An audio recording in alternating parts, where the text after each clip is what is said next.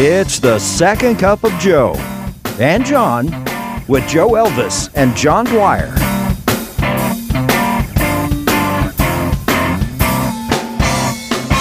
Joe, I want to begin by congratulating you on earning your captain's wing. Hey! That is so cool. You graduated from Western Kentucky. You were a pilot, a rock and roll DJ, lay minister, TV weatherman, pilot again. You should just do your own podcast. You're with your stories, but I'm so proud of you going through that.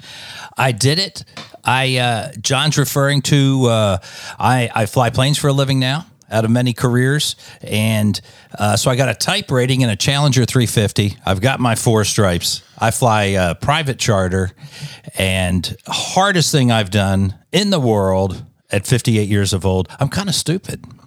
No, you're not. I just think it's so amazing. It's so inspiring.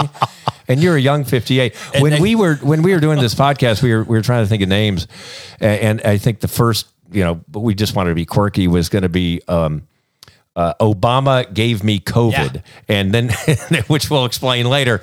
We settled on a second cup of coffee with John and Joe and John, and then I realized, well, your name is frickin' Joe, and that would work in the title. So we felt like this would be kind of the feeling of a second cup of coffee. You're settling in. It's going to be Nashville centric.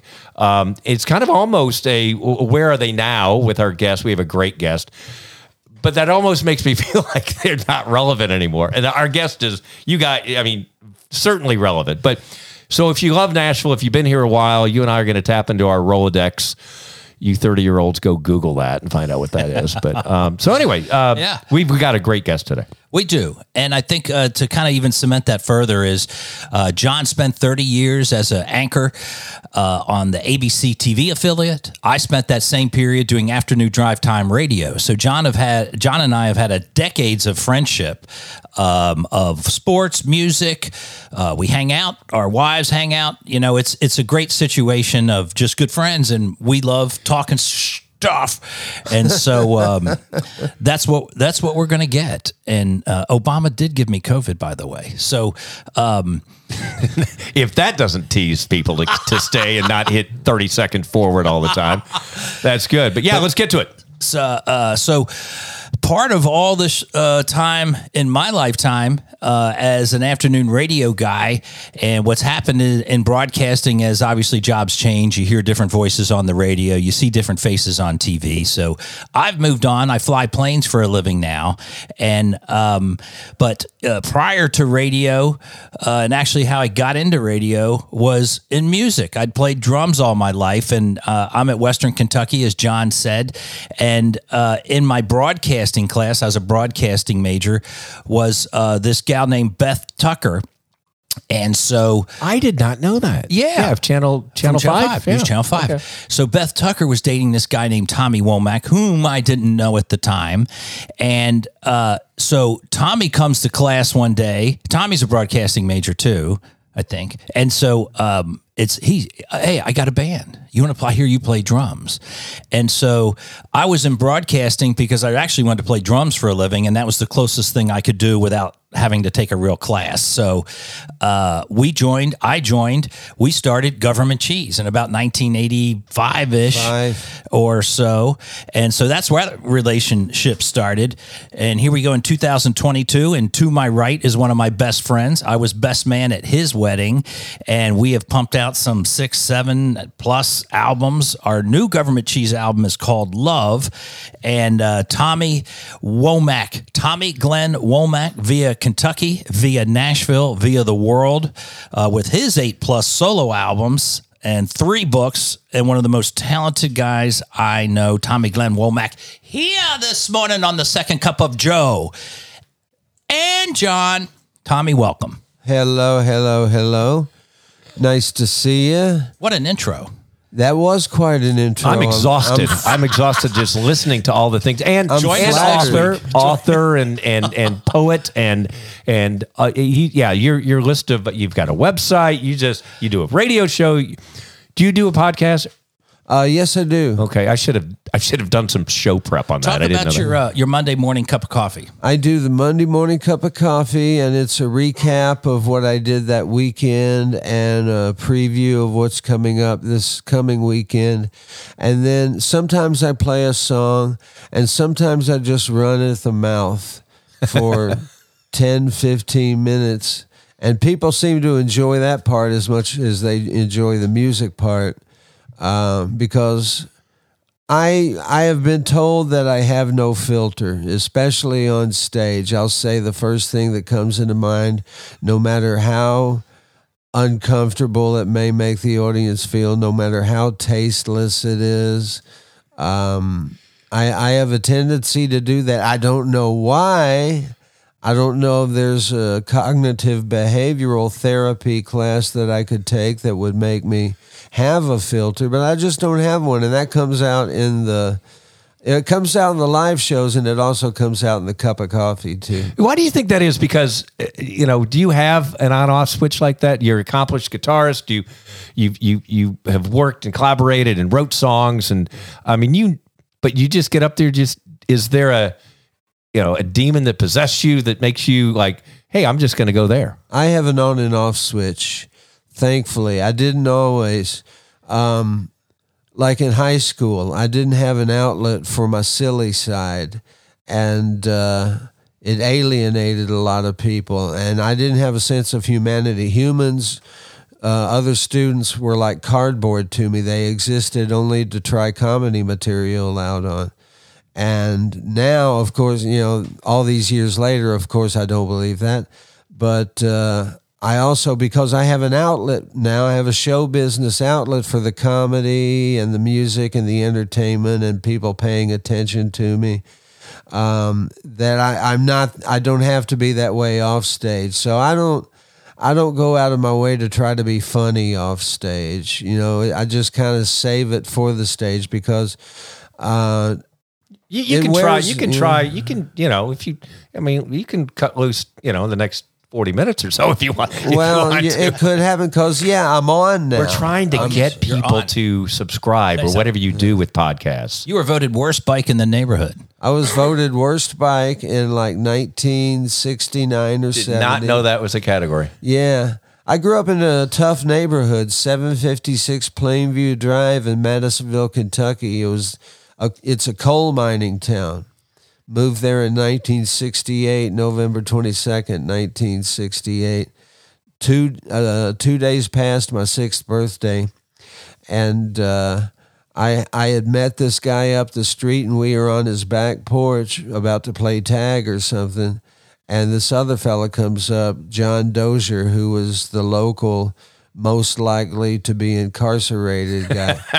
Every neighborhood who has one of those, yeah. And he found out, we just moved there that day. I've just met this guy, Barry Bates, in the last 3 hours, and we were kind of becoming friends. And John Dozier comes up, and he finds out I didn't have to go to school that day because we were moving that day.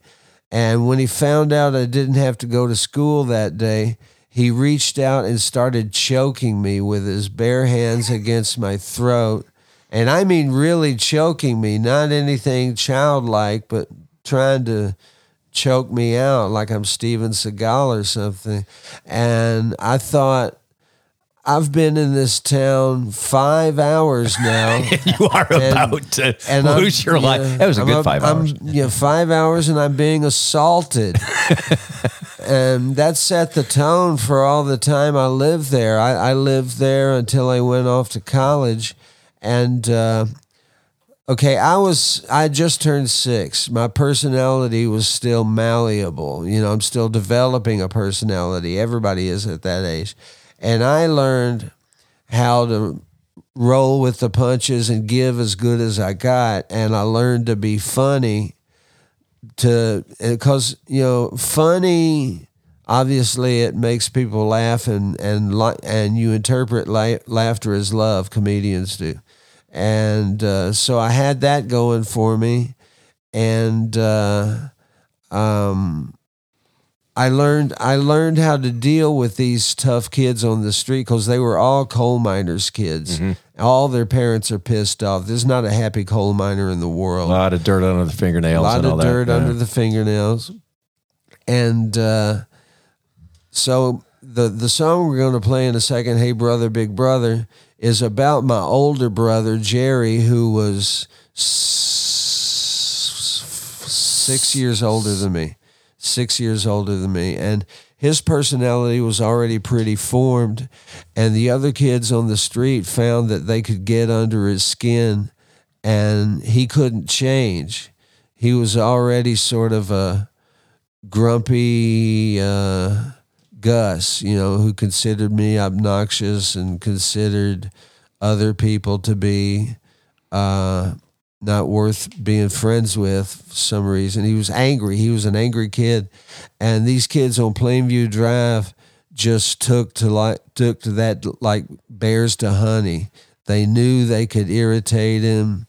He'd mow somebody's lawn up the street and it'd look beautiful. He'd get $5 for it. And as soon as he was done mowing the front yard, all the other teenage kids would run across the yard and kick it and scrape it and mess with it totally. And he would get so angry. And if he learned to act the way I did, then he would have, shut the kids up and they'd respect him. But it was a tough neighborhood. I look back on it and I thought we were middle class at the time. And I look back now and realize we were working poor. Mom fed the family on $20 a week. Dad made $172 a week. Unless he officiated a wedding, that would be an extra $25 a week. A eulogy, extra $25 a week. But I had a musical aptitude test in 7th grade, and I scored so high that the high school band director came to our house. And recruited you? Wanted to recruit me. Yeah. And we were so poor that we couldn't afford an instrument. So I would stand next to the marching band at football games, and I didn't give a damn about the football game. The football players were nowhere near as cool as the marching band with their uniforms, and they're getting to play music, because even at that age I wanted to play music with somebody. I knew it would be a buzz, and I would stand right next to them and pretend I was part of the band. And so all these years later, were you playing air guitar, or what were you doing? I was just looking at them longingly. Okay. And know what that means. Now I play, most people know me in town, whether they like me or not is immaterial. They know who I am.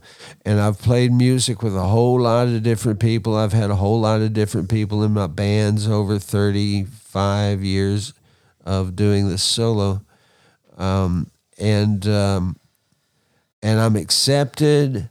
I'm asked to jam with other people. I ask other people to join my bands. I get good reviews for my records, and I'm in the band now.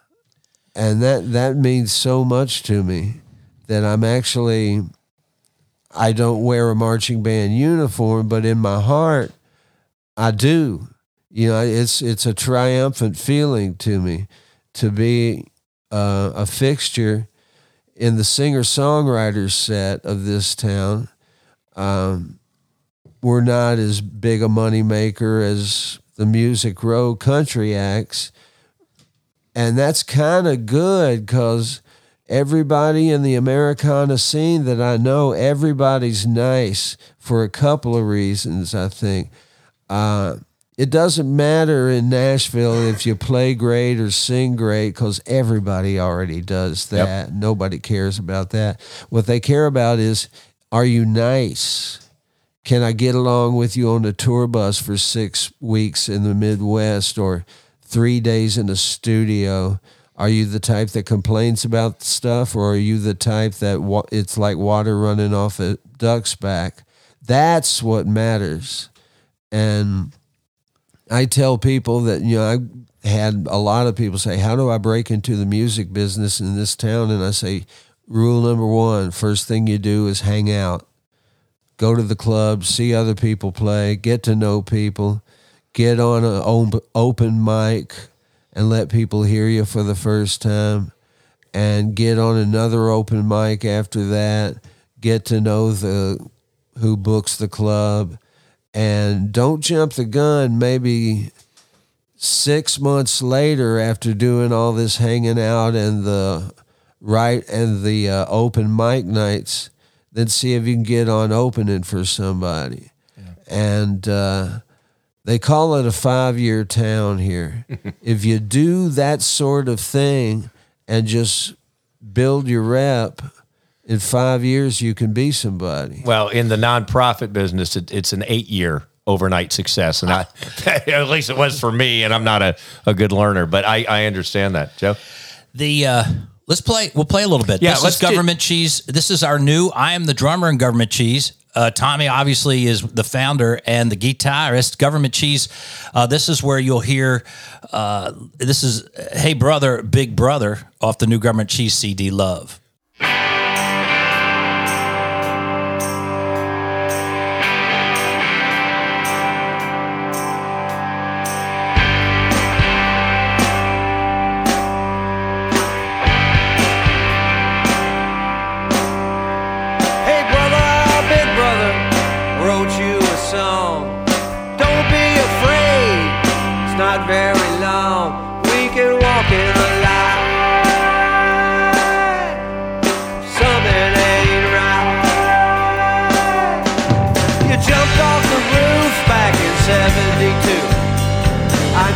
I stood in the front yard and watched you.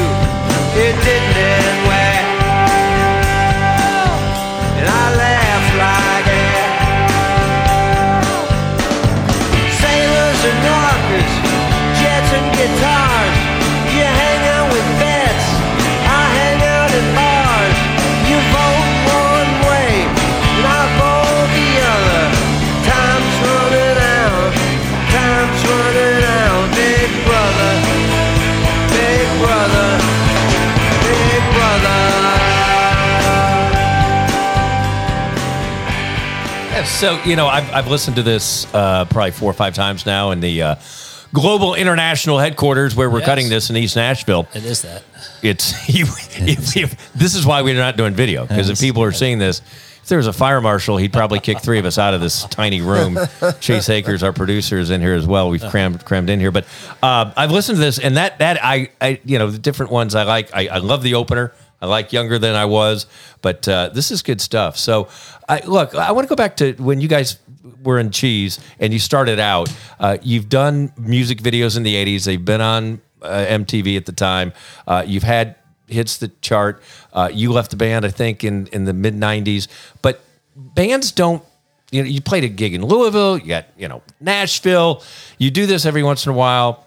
Why is there longevity and above the pay grade of a lot of bands that just are now in their 50s and don't make it? Tommy, what did you see in this, and why did you stick with it, and then you came back?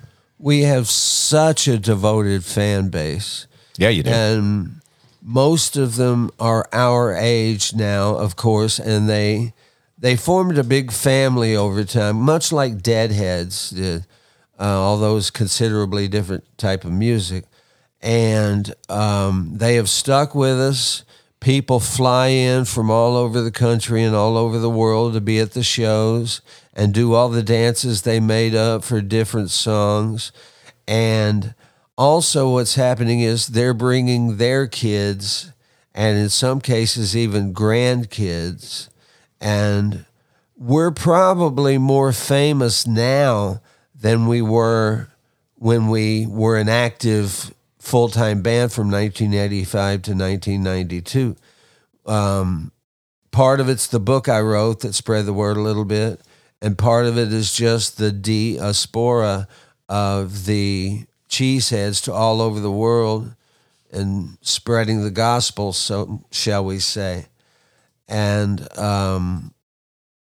we try not to do it so often as to decrease our audience and take away from the event-like status of when we do play. But when we do, it's a joy. It's as much a joy to see all our old friends. Hate the word fans. They're friends. We get joy out of seeing them and catching up. Show me a picture of your kids. How you doing?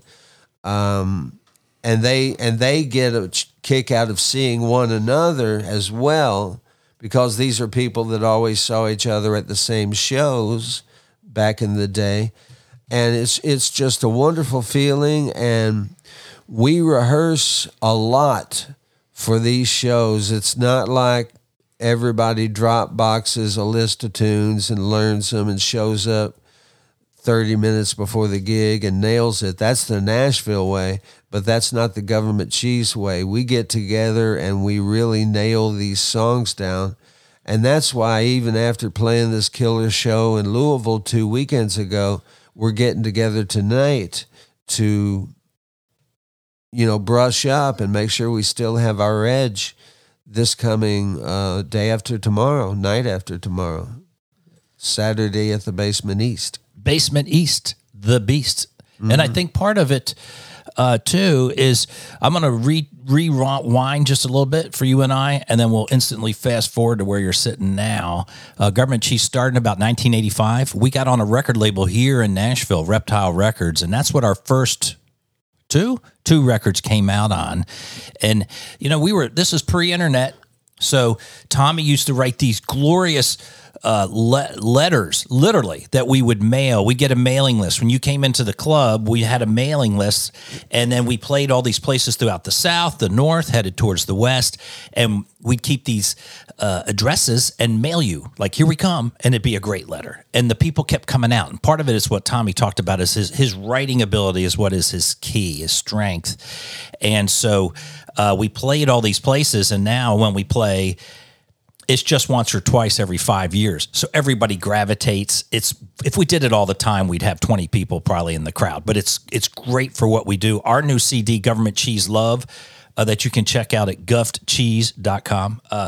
It is really one of our best CDs, I think. And so let me fast forward to now. After Reptile Records, Tommy was in a band called the BisQuits. He then has segged into 8 solo albums of his own. And talk about... What a slacker. He's done nothing with his life. He's going to look back and go, what have I done? What hasn't he done? They all ebb and flow. You can tell through the emotions in his life. The songs that are on there are pretty much what he was living at the time. Talk about your new CD. Give a quick synopsis of your new CD and the anthology that's out. I recorded my new CD. It's called I Thought I Was Fine, and it was recorded over a year in 2 to 3 hour blasts with me and Jonathan Bright, who plays with my son in a band right now, as a matter of fact. And we would just work on one song for 2 or 3 hours, have a cigarette break, and say, all right, what you doing next week on Wednesday? And it's like, oh, we can fit something in. And I played all the guitars and all the bass. For once in my life, I didn't ask any. And I have some hot shot killer musician session cats that I've always used, and used none of them this time. Jonathan played the drums. I played the guitars and bass and harmonica and sang the lead. Jonathan sang background. And the only other person that's on the record is Lisa Oliver Gray. She sang some harmonies. And it's a rock and roll record. I had an epiphany. I have been pegged into the Americana genre all my years as a solo artist. And I still am. This record, even though it's very much a hard rock record, I'll still be slotted in that category because it's really the only game in town for a 59-year-old man. And I'm sure I'm playing rock and roll that sounds a bit antiquated to kids at home. and it's a hip hop nation now, so it's hard to get heard. But let me just interrupt and say that on your wiki page with genres, you are listed as post-punk and roots rock. I don't think they give out a Grammy for that. I don't think that's a cat. If it was, you'd win every year. Yeah. But it's accurate. It's accurate. Although the roots rock thing, sometimes on this new record, it's just rock. The epiphany I had was a couple of years ago when, first of all, I thought, I hate Dobros. I used to like them okay, but if I never hear another Dobro again, I'd be happy. I have a jam box in my bathroom, and I put on a record to take a shower by.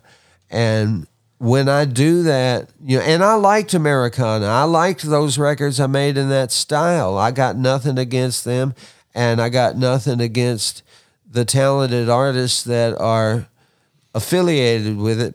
But I realized that when I put on shower music, I didn't put on Jason Isbell. I didn't put on Lucinda Williams or Steve Earle or Avett Brothers.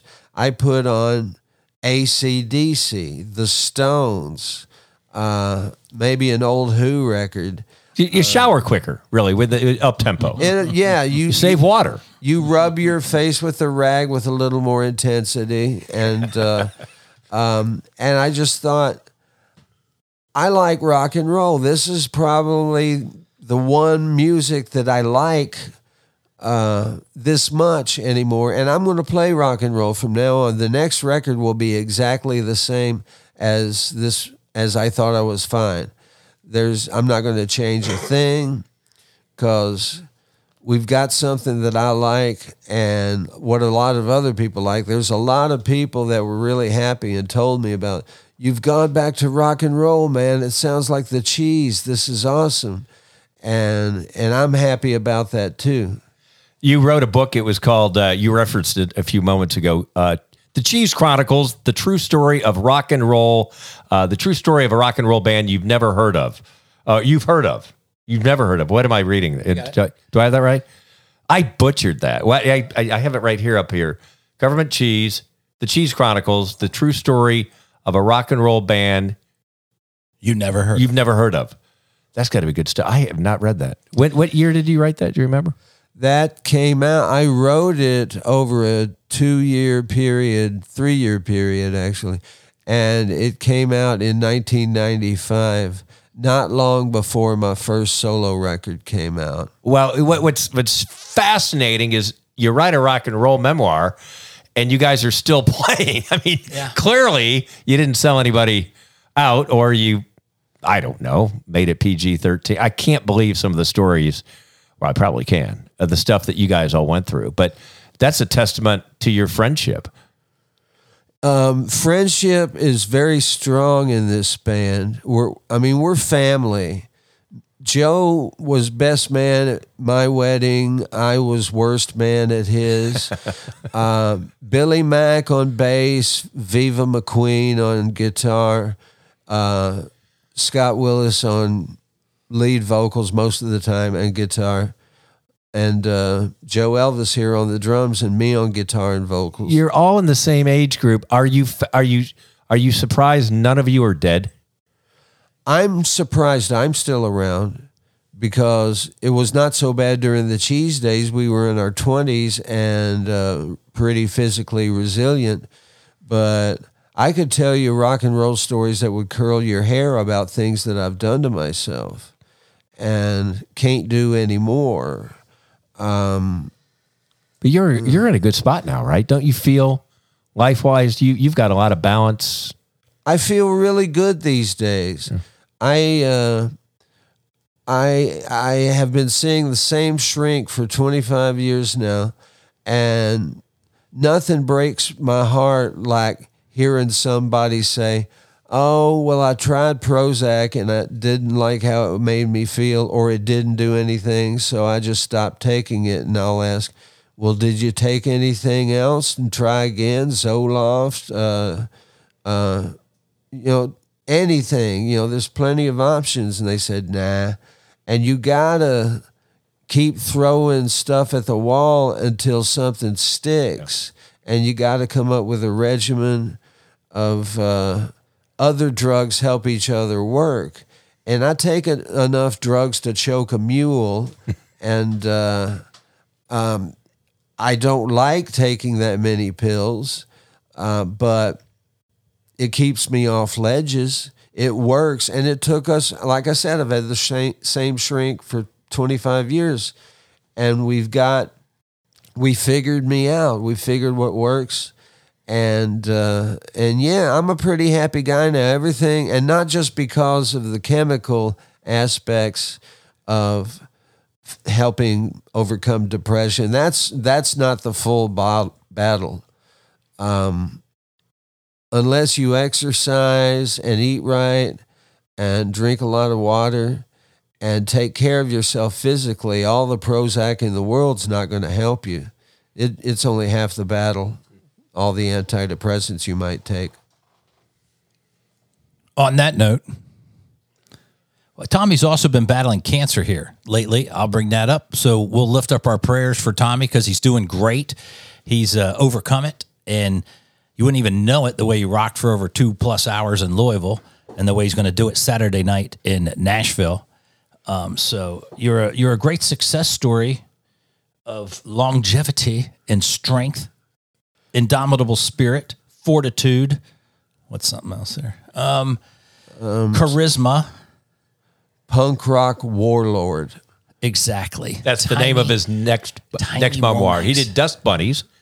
Yeah, Dust Bunnies was the second memoir after Cheese Chronicles. Talk a little bit about Lavender Boys. That was your third book. That's my favorite one. The Lavender Boys and Elsie is a comic novella that I wrote about, and it's entirely made of letters back and forth between Elsie, a slightly crazy sister who's sort of a Cinderella figure in a rich man's house doing all the cleaning and cooking, while her three sisters constantly tortured her. Very Cinderella type of person.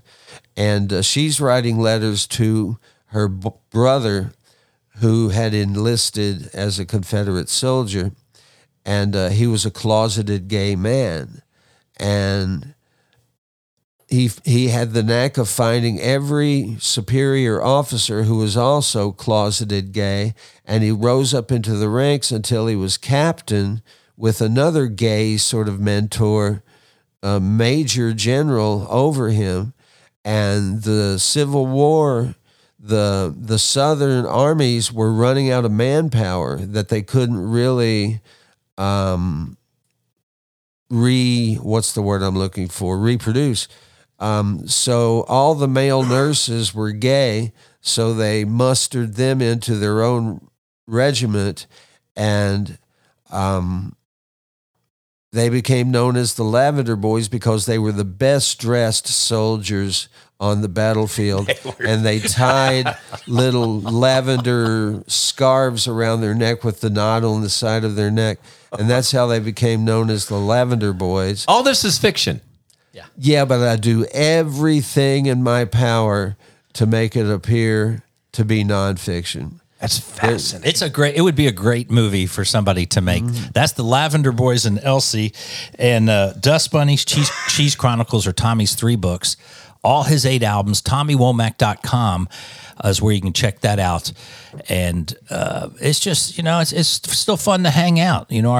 John and I hang out and like talking to people, but this is kind of awkward for me because it's part of my life and history sitting next to Tommy. So this is great. It's fun to talk about all. So I think it'd be a perfect time.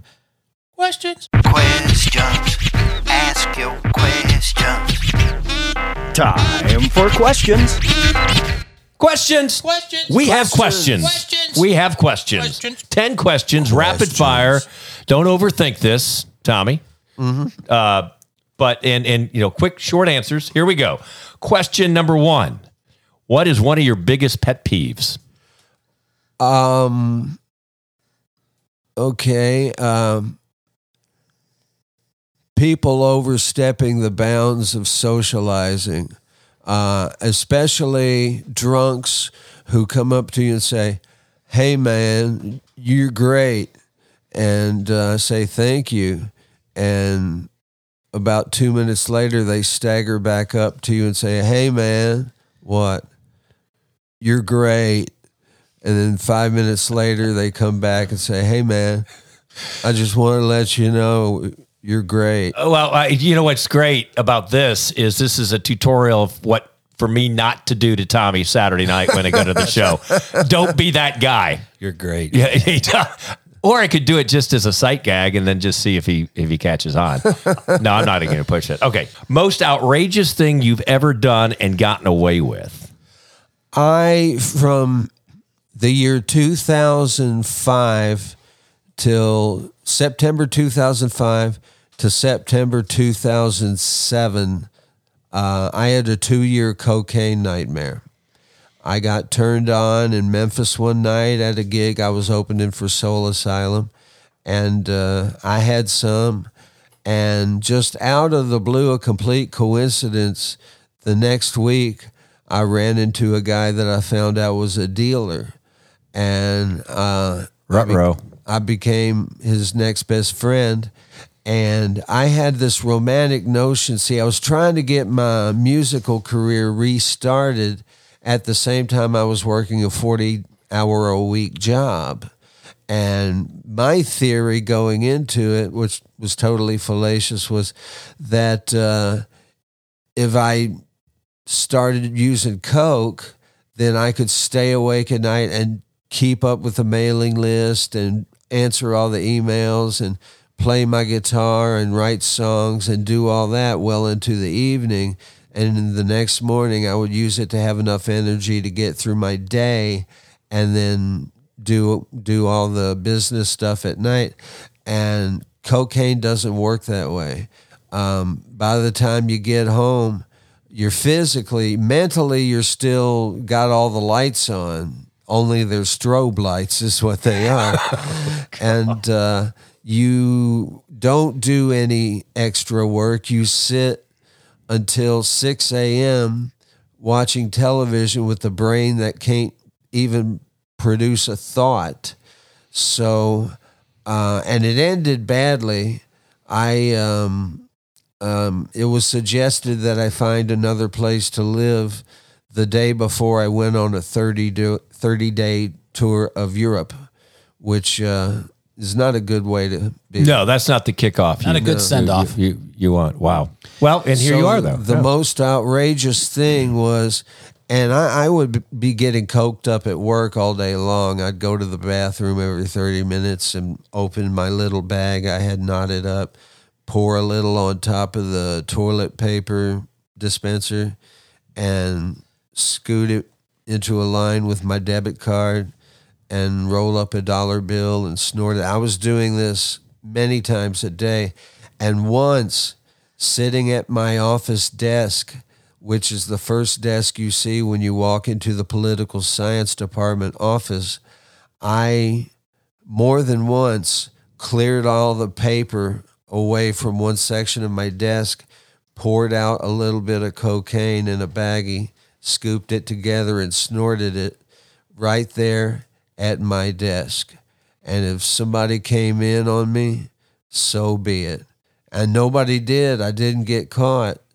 But it did make me think later. It's like, man, that sounds like you're getting a little out of hand, Tommy. Yes. You went to smidge. You went Scarface. Yeah. Dumped it on the table, planted your face in it. Oh, And off I went. But Okay, so how about this for the next question after that story? So your father was a preacher. There's spiritual overtones in a lot of your songs. Who was your favorite person in the Bible? Jesus. Well, let's go Absolutely. for the top. Hey, No we do not use profanity on this. We try to keep it down, Tommy. He went Jesus on us. Okay. Yeah. And why is that? Because I am also very interested in the historical Jesus. There's the Jesus of faith, and there's the historical Jesus where scholars attempt to put two and two together with what we know. And what we can learn about the original man whose name was Yeshua. That's how they pronounced it. And it's the root word for Jesus. It's also the root word for Joshua. It could have gone either way. And you can have your own views about whether Jesus was the Son of God or not. My opinion is that God can have as many sons as he wants. He's God. He can do whatever he wants. It's not like he's got a lot of bandwidth. Yeah. God has a lot of bandwidth, and Jesus was a special creature, and I do believe that weird things happened around him.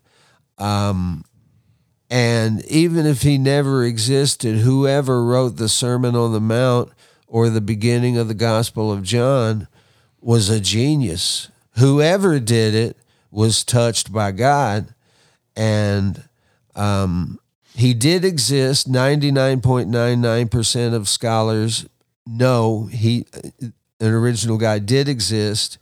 He was an ardent Jew. He wasn't wanting to start a new offset religion. He was wanting to bring the Jewish faith back to where it was before all the corruption happened, because the high priests were as corrupt as any politician we have today. And there was no separation of church and state. The high priests were the senators and governors of the Jewish population. And they say Christ is all about love, and he wasn't. He came not to bring peace to the world, he said, but to a sword. But at the same time, he was fighting for something. He was fighting for something very important, and is still important to this day. And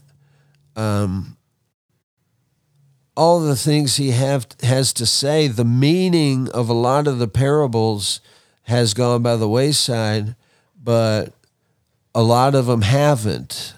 If you stop and think about it long enough,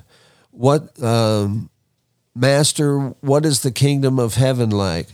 Well, it's like a rich man who wanted to have a banquet, and he sent all his invitations out to his other rich friends, his Jewish friends, of course, and all of them had an excuse. Can't make it. I'm going to a Rush concert that night. Whatever it was, they couldn't go. So the master of the house was angry, so he went out and had his servants deliver invitations to all the Samaritans, all the infidels, and invite them in. And one thing about the Jews is there's a hard, fast rule: you didn't eat with a non-Jew. Eating was a very sacred thing, and here's Jesus describing the kingdom of heaven as a meal that anybody can eat at, and that was revolutionary.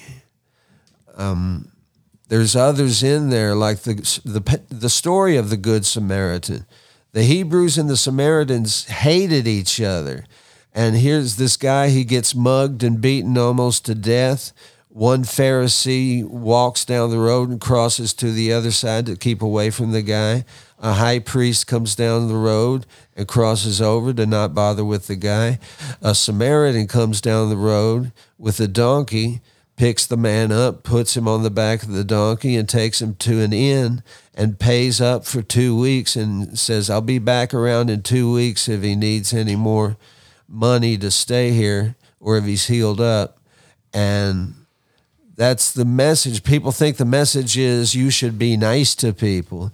The message was to a first century Jew that everybody is the same. People are capable of good works no matter who they are. And that's what it really means.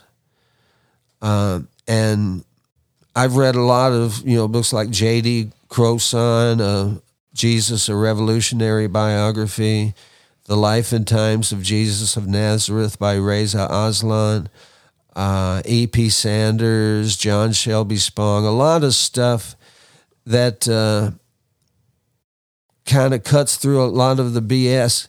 But one thing I do believe in my heart was when they went to Passover in Jerusalem and Jesus wound up on the cross, something weird happened.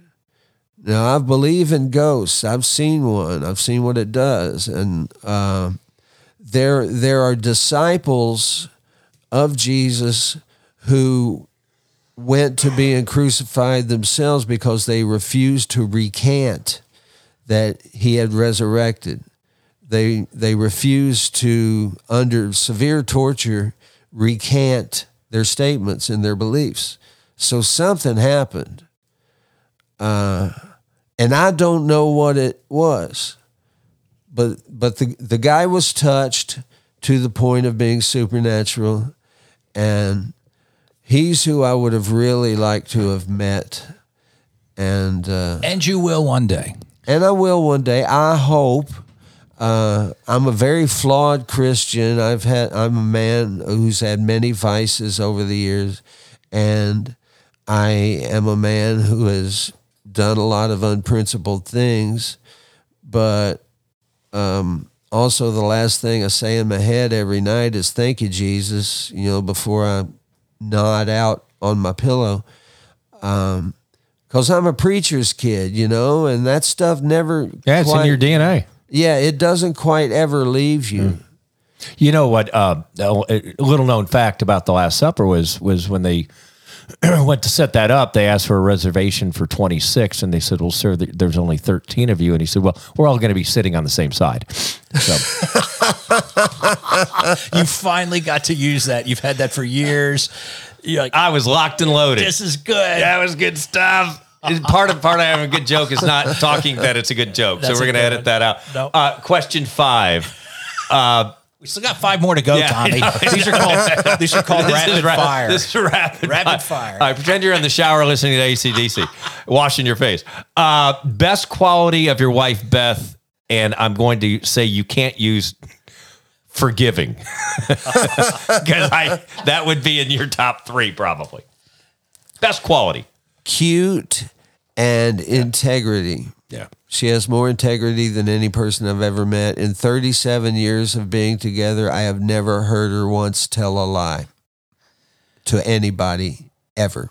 And I know as well, she is the best cook, a beautiful mother, beautiful family from Horse Cave, Kentucky. Beth Tucker Womack. Lucky woman there. I am lucky. I meant you're lucky. I am lucky. She has saved my life many, many times. And you've written a lot of books. How about this? I don't want to put what's your favorite book, but what book are you reading right now? I'm in the middle of deciding which book I'm going to read. The book I just finished was The Order of Time by Carlos Rovelli, and he's a physicist and astronomer who is a professor in France. He's originally from Milan, and it's all about the nature of time and the universe. Time and space are the same thing. Try to wrap that around your head sometime. Gravity slows down time.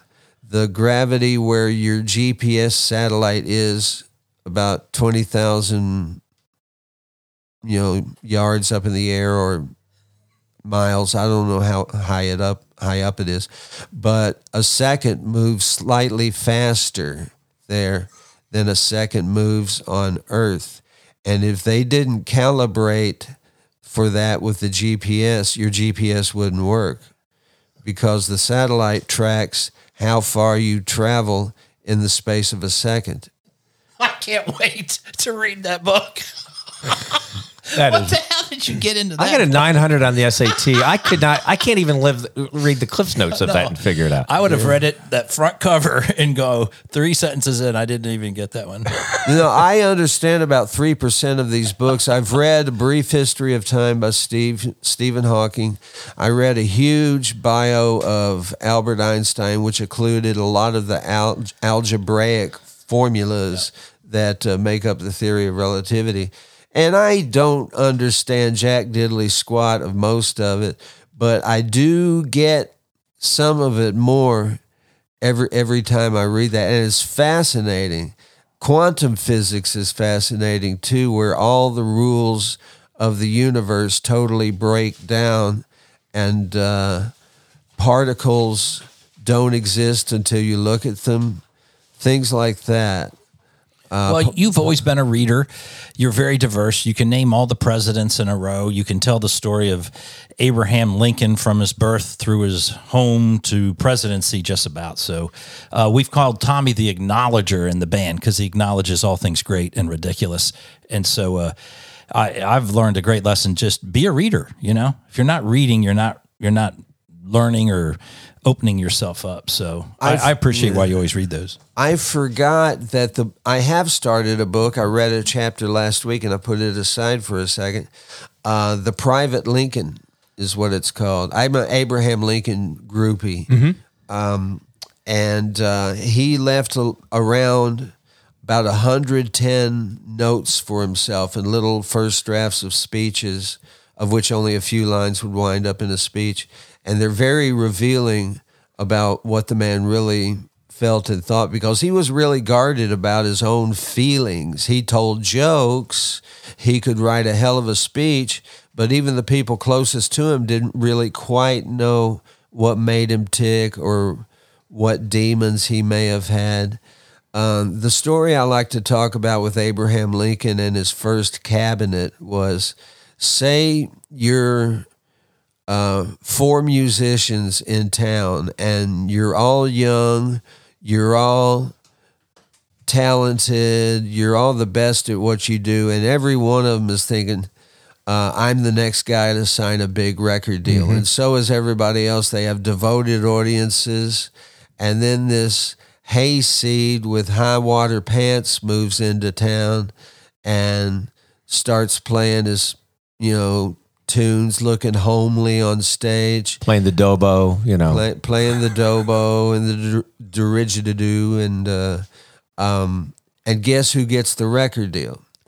And the other 4 guys hate him, but they're the best musicians for his backup band, so he hires them, and they despise him for a while, and then they come around to, well, these songs aren't bad, and another year goes by, and they wind up worshiping the guy.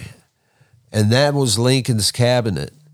Practically every member of Lincoln's cabinet was running for president themselves, and they had utter contempt for Lincoln. He was a total redneck as far as they were concerned, and he kind of was. But by the end of his administration, these guys would have walked across red hot coals for him.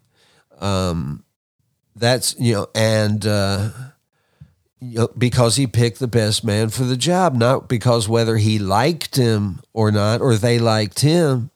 This is the best Secretary of War we could ever have in Edwin Stanton. William Seward could have been the best, had to be the best Secretary of State, and on and on and on. And these guys hated him at first, and that didn't mean a damn thing to him. That's integrity, I say there. That's I don't know what got me off on those tangents about Lincoln. I can't even remember the question, but that was a hell of an answer. Yeah, I don't remember the question either.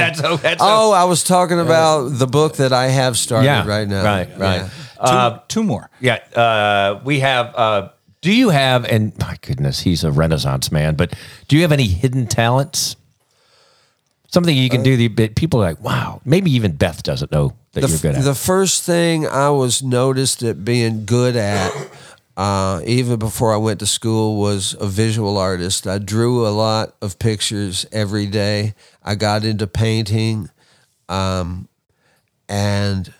as soon as Mom got her GED when I was in 7th or 8th grade, and she had to have a typing class. So Dad kind of absconded from his office with an electric typewriter and brought it home. And she practiced on that typewriter, and whenever she wasn't on it, I got on it and just started typing jokes that I was making up and little short stories and stuff. And just like with the band director visiting my house, I got a letter.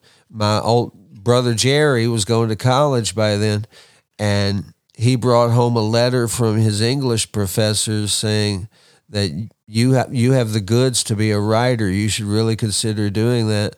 And I didn't do much about her. Well, I guess I did. I didn't go to the college that Jerry went to, but I was a minor in writing in college. I was a master. My major was in mass communication, but my minor was in writing. And I like to think that I've made my major work for me. Yeah, you have. Yeah, you had. And yeah, the major and your minor. So here's the final question here we off go. that.